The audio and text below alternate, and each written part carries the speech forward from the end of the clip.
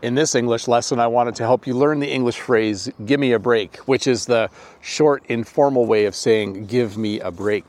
This is a sentence or phrase we use in a couple situations. One is when you really need a break. Let's say Jen and I are putting flowers in the van, and Jen is trying to get me to work faster. I might say to her, give me a break. I'm working as fast as I can. I'm expressing my frustration a little bit. I'm expressing that I want to go slowly and methodically. I don't want to go fast because I might make a mistake. So I might say, give me a break. You also use this phrase when someone tells you something that just annoys you.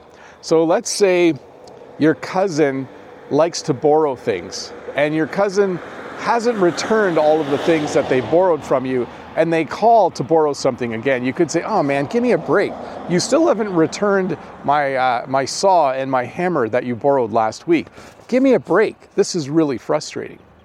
The other phrase I wanted to teach you today is the phrase, give me a sec, which is short for give me a second. This is simply a way to tell someone to wait. If I was doing something and I wasn't, and I felt like I needed to sit down for a bit, I might say, hey, give me a second. I'm just going to sit down and maybe have a drink of water. In the summer when it's really hot, you might hear me say this to Jen, hey, give me a sec. I just need to have something to drink. If you're on the phone and someone says, hey, can you tell me how many flowers someone ordered last week? You could say, okay, give me a sec. I'll look up that information. So it's just another way of saying wait. So to review, give me a break is a phrase you use to express frustration in any certain situation.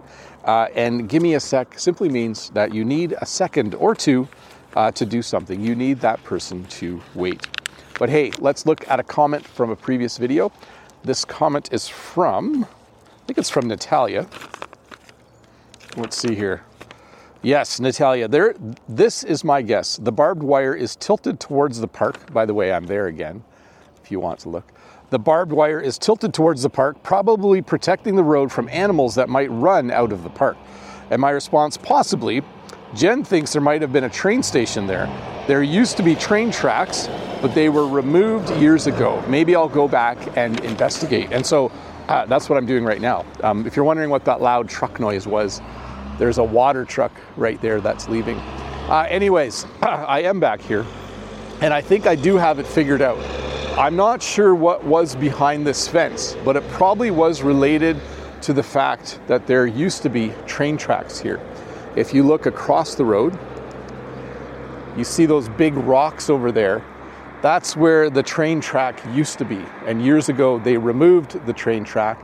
And if you look behind me, where these houses are, that's where the train track used to go. So I hope I'm not confusing you. That's why I think we have this really tall chain link fence here.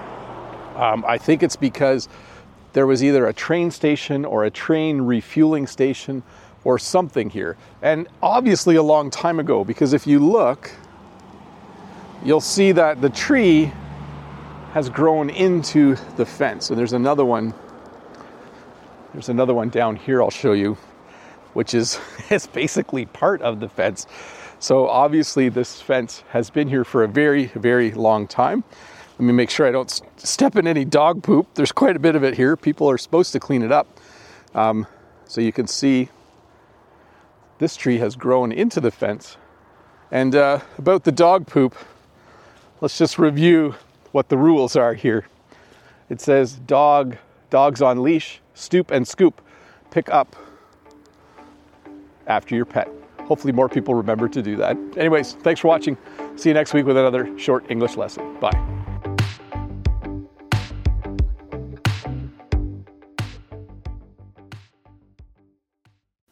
Hi, Bob the Canadian here. Thank you for listening to this English podcast lesson. If you would like to support me in the work that I do as an online English teacher, please visit patreon.com/Bob the Canadian.